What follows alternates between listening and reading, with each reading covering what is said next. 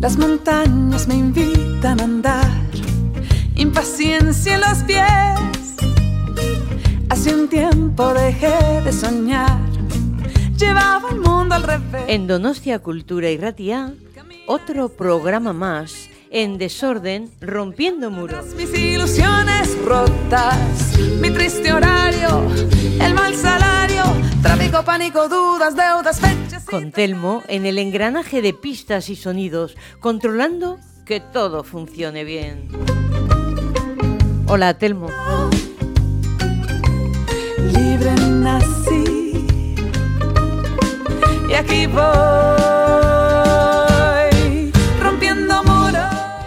El proyecto de tener hijos y su realización requiere disponer de posibilidades para ofrecer una vida digna a ese nuevo ser. Un hijo es realmente una responsabilidad que concierne a los que se plantean su futuro. Afectos y ternura necesarios en el proceso de adaptación a la vida en familia, sea esta monoparental, parejas del mismo sexo o diferente sexo.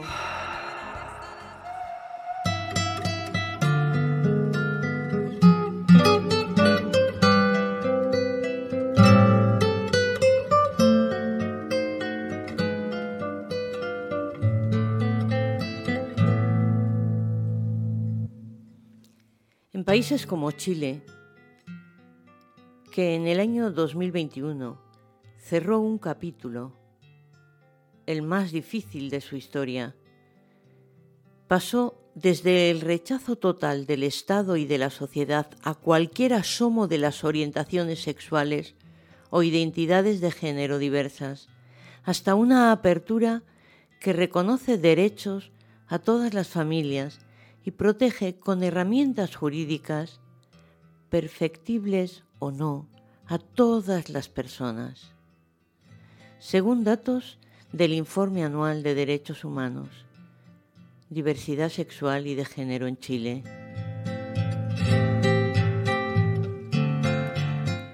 Hoy recojo de nuevo un relato de la página web de Oveja Rosa, que, como sabéis, es la primera revista para familias homoparentales en Europa y América Latina.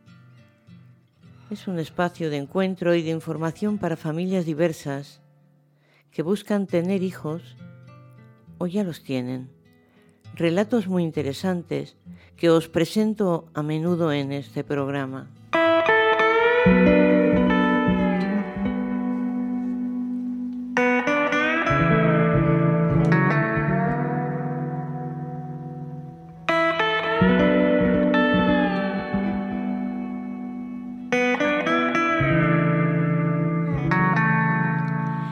Pancho Saavedra, presentador chileno, habla de su vida como papá, gay en un país con aún mucha discriminación. Uno de los pocos famosos, como dicen ellos fuera del armario, que tiene esposo y ambos han sido padres por adopción de Laura, que tiene casi un año.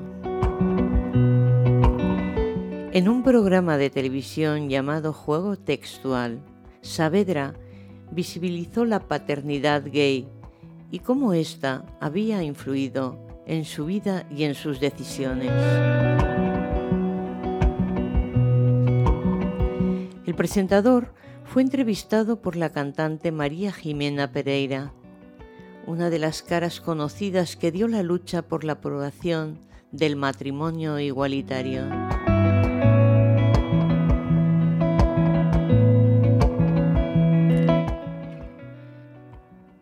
Y dice: siento que hoy, a sus 8 meses, Laura es una niña feliz, risueña, que está estimulada por sus papás.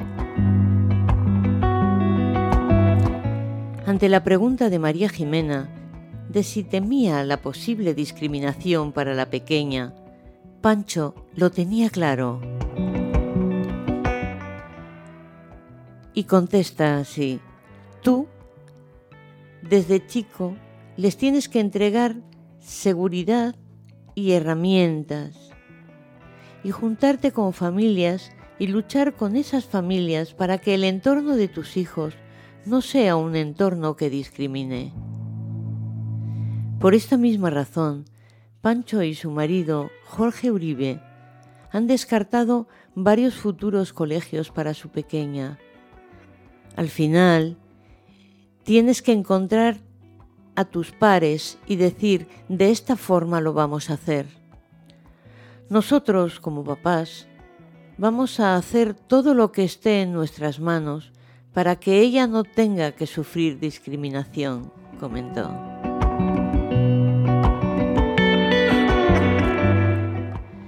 El presentador reconoce que en Chile aún existe mucha discriminación y que queda mucho por avanzar en temas de igualdad y diversidad familiar.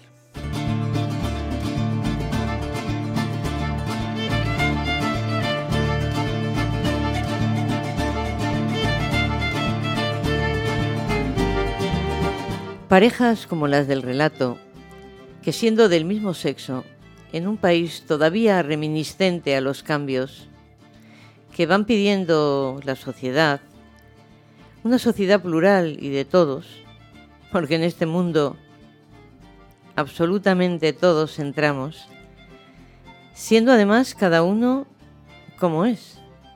Parejas que inician su aventura de equipo en tres, un proyecto común, una elección juntos para tener un hijo y compartirlo.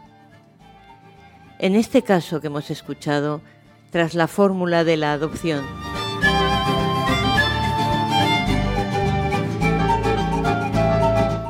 Con tantos niños abandonados y sin padres, esta es una maravillosa alternativa. Criar y llenarle de afecto y ternura, sentimientos recíprocos que desde bebé esta niña del relato expresará.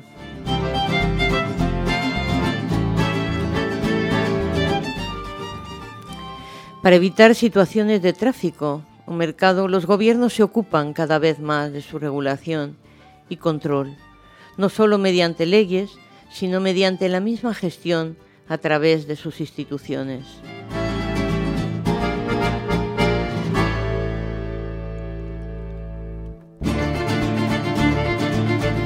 Una pincelada hoy sobre los matrimonios del mismo sexo en situaciones que van saliendo adelante, como es en Chile.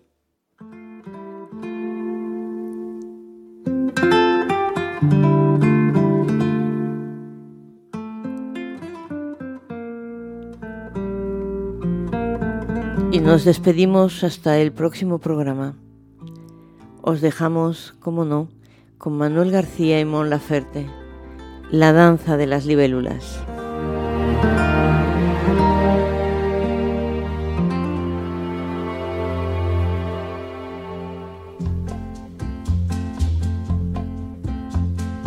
Ahora parece que yo debo mirar hacia el mar, descubrir la noche y su reflejo entre los botes. Mañana vas a encontrar una flor que te dejé contra el pecho. Abrazas su suave fuego Y en una danza sutil, libélulas del jardín cruzarán el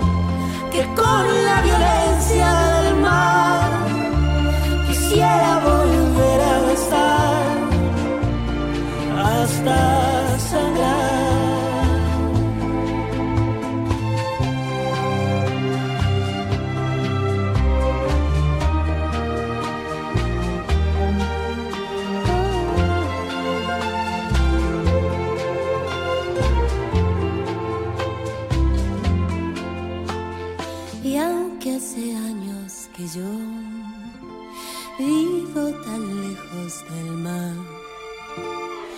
Siempre vuelvo al pueblo donde imaginé hace tiempo a mi damisela y su flor, con su sombrilla y mi amor.